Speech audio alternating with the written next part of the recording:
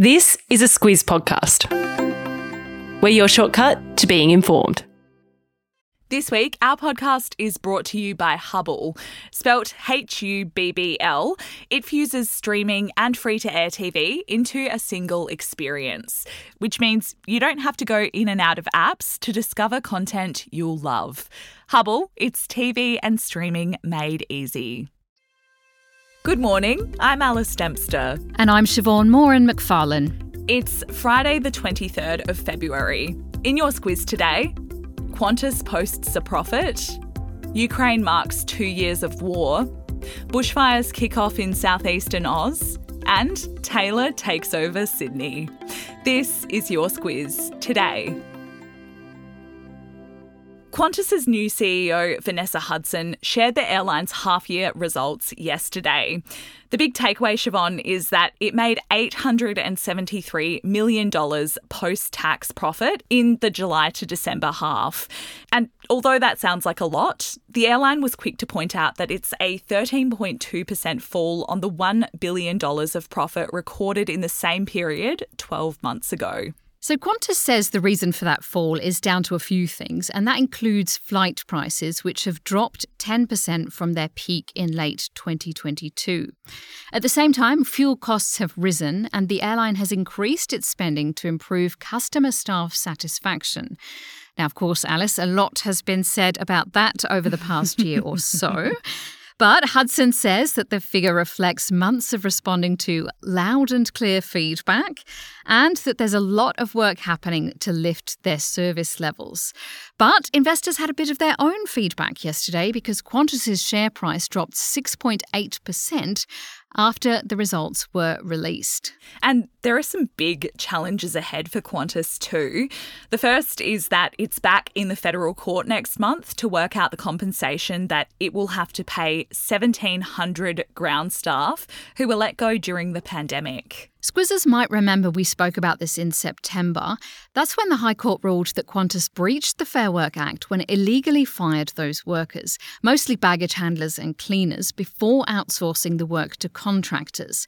And reports say that bill could run into the hundreds of millions of dollars.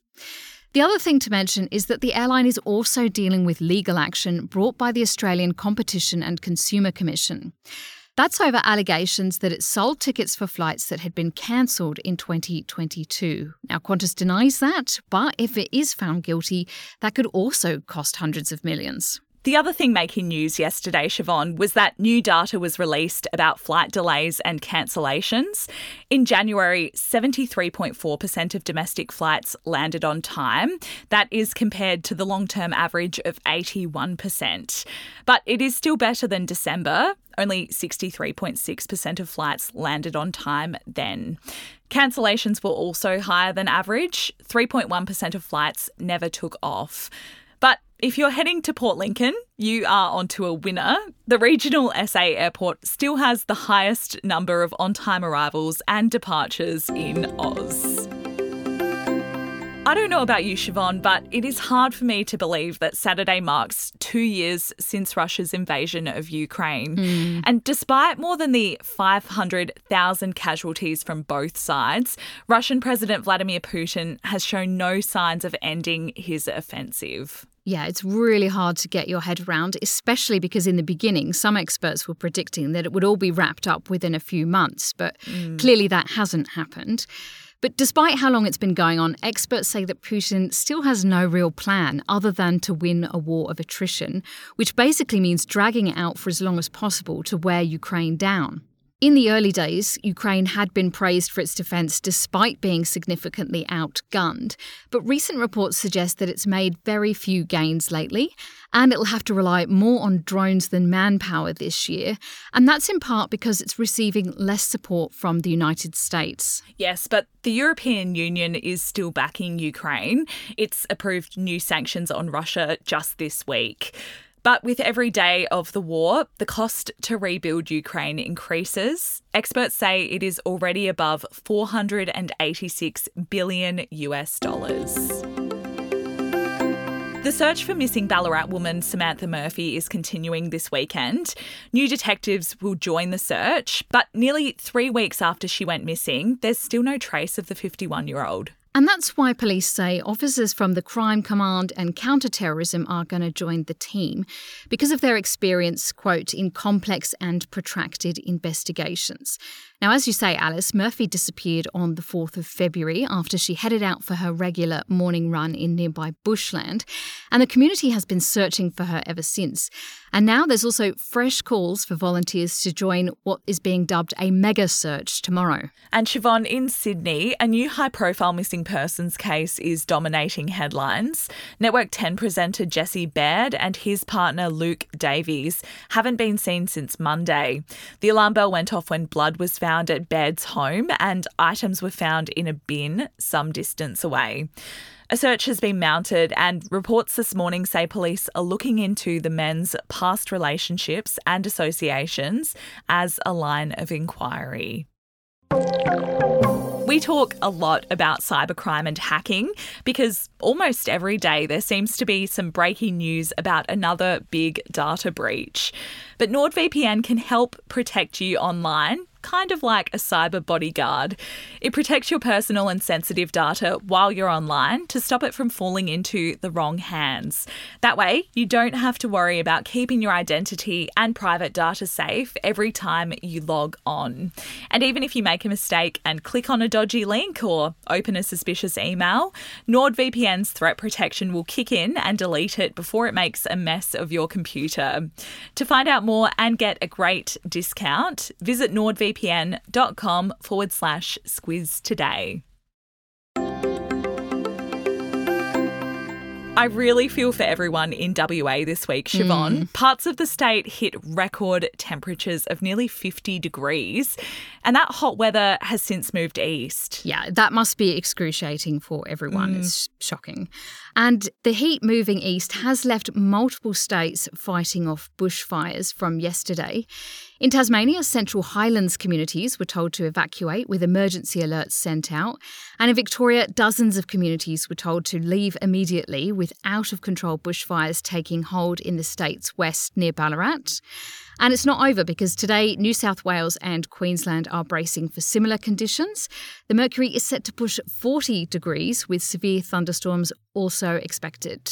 As for the southern states, they have cooled off, but they are still expecting storms. And Darwin is also in for it. It's got thunder, lightning and heavy rain forecast over the next week. Those in northern WA are also bracing for ex-tropical cyclone Lincoln to regain power and make its way back to land in the coming days. So stay safe out there, everyone, this weekend.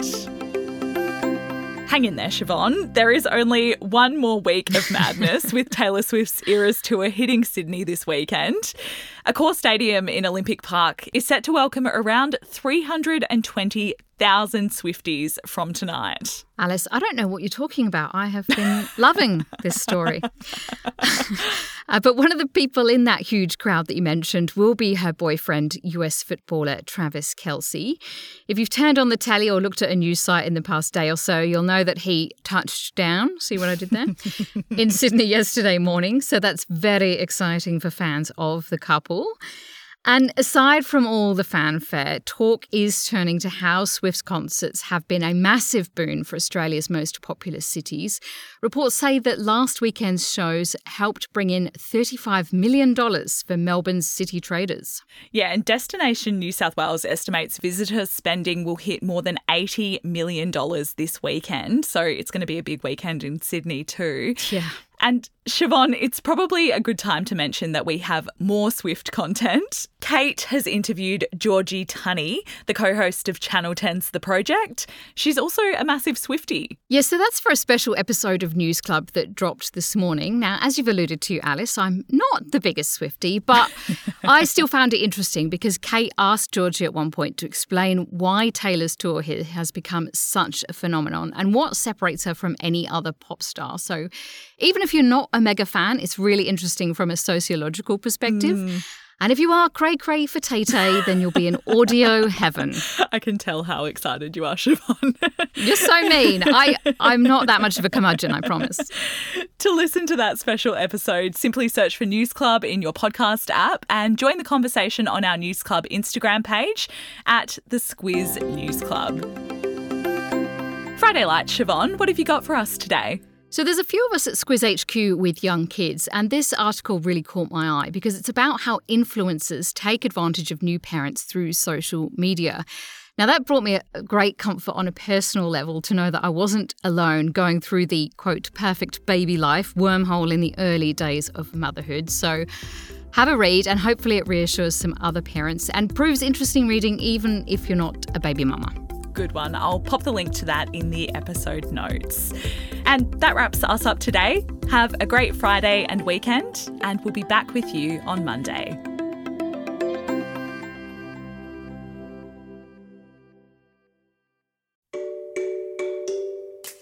Hi there, it's Bryce from Squiz Kids, the daily news podcast for small people.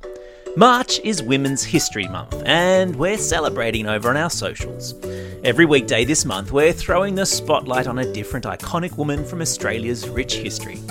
Follow us on Instagram via the handle @SquizKids to learn the backstories of some incredible Aussie women, and together, honour their legacies.